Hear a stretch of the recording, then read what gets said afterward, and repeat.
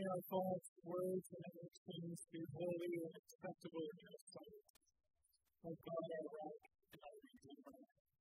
Amen.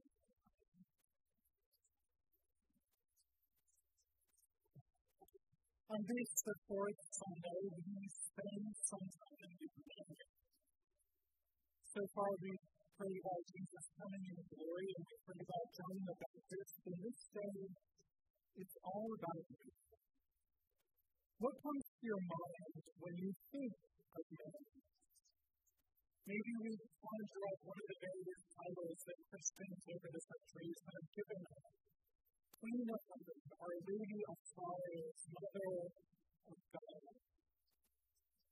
Or perhaps we think of a very human Mother Mary, who when the wedding reception at Cana wasn't going so well, told her son to do something about it, make everything okay.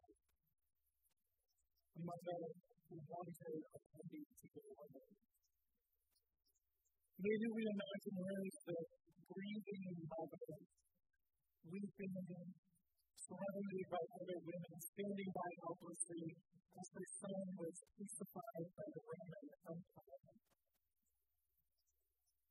Maybe like how frequently we think of her as the woman who experienced things too wonderful there in the moment of Jesus' birth, when there was all kinds of commotion going around heaven, with angels singing and shepherds coming by the way.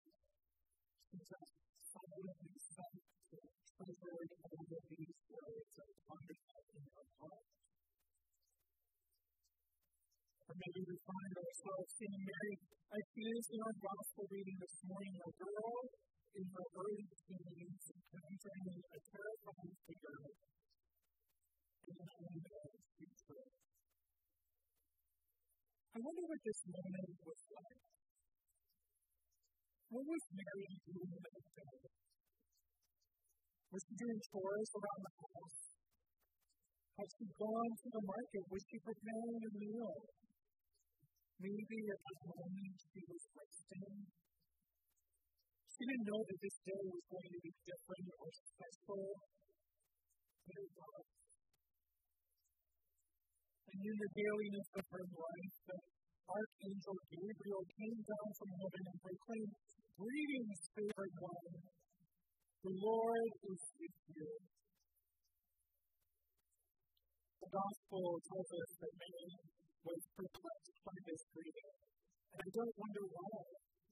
I like to picture her maybe looking over her shoulder to see if the angel was talking to anyone else. Surely this heavenly being wasn't speaking to her. And yet Gabriel was speaking to her, and he tells her about Jesus, about her miraculous pregnancy, about Jesus' incredible role within God's plan for humanity, and she's incredulous. She explains, how can this be? She doesn't understand how this is going to happen. It doesn't really make sense for her. But eventually she acquiesces to Gabriel's words and responds in faith. A lot of times when we hear about Mary, we hear about Mary unique and unknown. Well, I think this understanding of her great weakness is the mark of who she actually was. I see some of this weakness and boldness in this passage.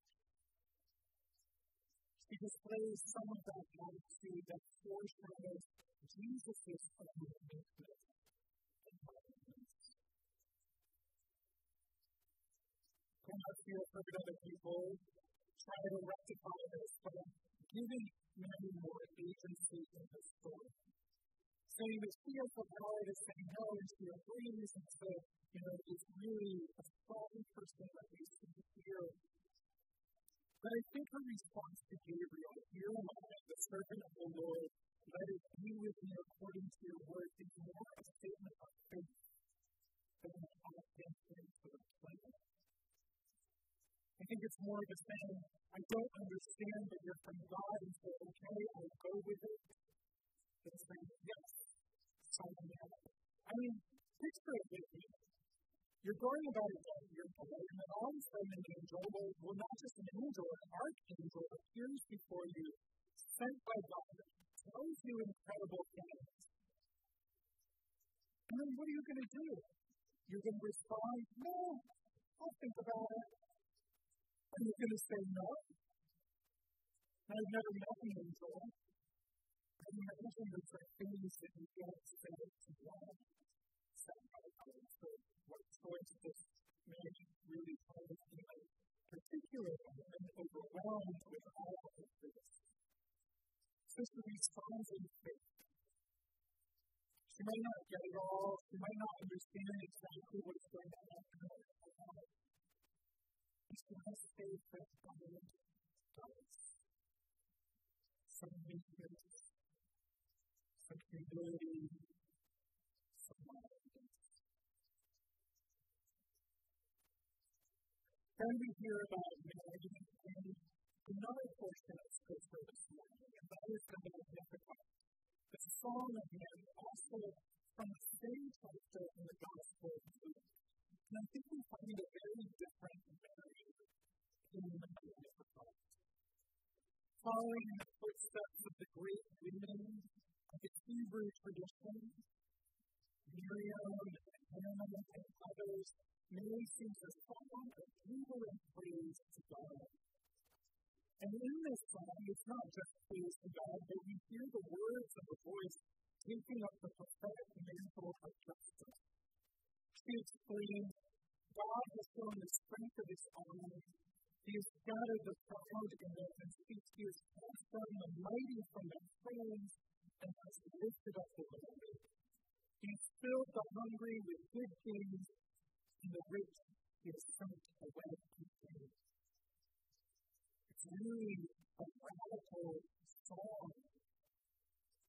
She dramatically proclaims the reversal of social order, deeply prevalent in Jesus' teachings and ministry to come. It's an upheaval, it's a complete changing of the way that things are. Mary thinks that those with power will have none. Those who are rich will find no rewards, and those who are proud will be humbled. This isn't Mary lowly, but Mary jubilant and strong and holy. Whenever I think of the Magnificat and reading it through, the title that the Eastern churches give Mary comes to mind. This title, which in Greek is Theotokos, it means God bearer. It's strength and man is the God bearer who gives life to God in human flesh, who brings God present in the midst of all of our sorrow and pain and weakness. Mary is the God bearer with a prophetic voice proclaiming a new world. So these two views of Mary lead me to the question, what happened?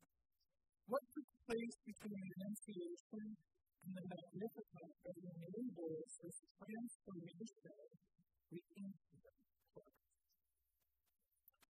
There's a few verses missing from our scripture that we can follow the gospel and proceed the Magnificat. And the part that's missing from our lessons this morning is a visit to her relative Elizabeth. After Gabriel tells Mary about Jesus, his miraculous conception and the lead to Elizabeth's unbelievable pregnancy, she goes and she travels to visit with Elizabeth. When Mary greets her Elizabeth's child, John the Baptist, leaps in her womb, and Elizabeth exclaims, "Blessed are you among women, and blessed is the fruit of your womb. And why has this happened to me, that the mother of my Lord comes to me? For as soon as I heard the sound of your greeting, the child in my womb wept for joy. And blessed is she who believed that there would be a fulfillment of what was spoken to her by the Lord." Mary immediately responds to these words of Elizabeth with the negative comment. It's as if Elizabeth's recognition validated her faith, gave her the strength to more fully grasp what was happening to her and what Gabriel actually meant by these strange words.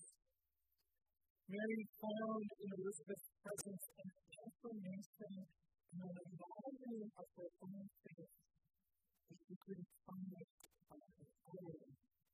It was in community that her understanding was solidified.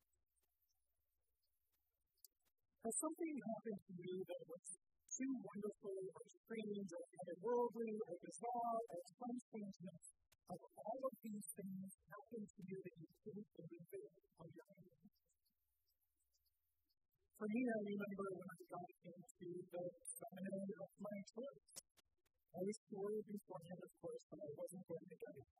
I used to work in the Prudential Center, and I remember I was sitting in the food court and up talking email. It was from my first choice school, and I went in and then I had to log in and go through all of this. And not only did I find out that I was accepted, I found out that I had received fellowship for 3 years to study it. And I didn't believe it. It didn't make sense to me. And so I went back to work and went to one of my best friends and I said, Lisa, can you just read this to me and tell me what it says? And as she's sitting down and reading it, I began to think of it. And it began to make sense. And I could rejoice with her. I think perhaps something like this was what was going on with Mary. She needed Elizabeth. An archangel visits her and tells her news beyond understanding. And Mary responds in faith because she trusts God. Faith here, as we mentioned, was not understanding. And still going forward. Faith is always understood as a mission of not understanding. There's always something of not knowing. Because if there wasn't that element, it would just be knowledge, agreeing to something. And then Mary's faith is enlivened and made concrete through the presence of her dear relative Elizabeth. Mary's understanding grows through Elizabeth's words and voices the good news through song, one being able to proclaim the greatness of the Lord. I think this is kind of what life is like. God comes to us with an act. The Holy Spirit moves within us and we hear God's call. Words that may be beyond voicing, that may not make sense, beyond our own comprehension, and come to us like that. A call to be engaged in ministry in new and different ways. It won't be as grand as giving birth to God as human, but in some ways, like Mary, we are all called to be God-bearers within this world. We are all called to participate in that ministry of Christ, to bear God to this world. For some of us, it may be a call to ordained ministry, or to serve as a Sunday school teacher educating our youth, or visiting with those who can't leave their homes, or reaching out to those who are hungry and desperate in need, or to figure out how to do any of these things in the midst of social distancing and a pandemic. Or maybe it's the unbelievable idea of beginning a capital campaign to support the kingdom's work in the middle of this pandemic. We're all called by God at different times to different things, and our response should be the faith that we have cultivated. If you're anything like me, too frequently we don't understand why God is calling us to this. how we're going to accomplish it. We may have questions like, why me, God? There's so many others out there who are better equipped than I am to do this. Why me? Or, how is this exactly going to work? It doesn't make sense. Or, this is too difficult. What if I'm not up for the task? What if I'm fail? In the midst of this unknown, and uncertainty, I respond to that next year. The servant of the Lord, let it be with me according to your word. However, we always have to remember that we are not in this alone. Faith is not a solitary act. It's not something we do all by ourselves in seclusion, locked away in a room. As Mary needed Elizabeth for her voice to gain full strength, so we need each other for our faith to be complete. Of course, this is one of the things that's making this time so difficult right now. Not being able to be together in the ways that we find most sustainable, most life-giving. But we keep holding on. We keep responding in faith. We keep saying, Lord,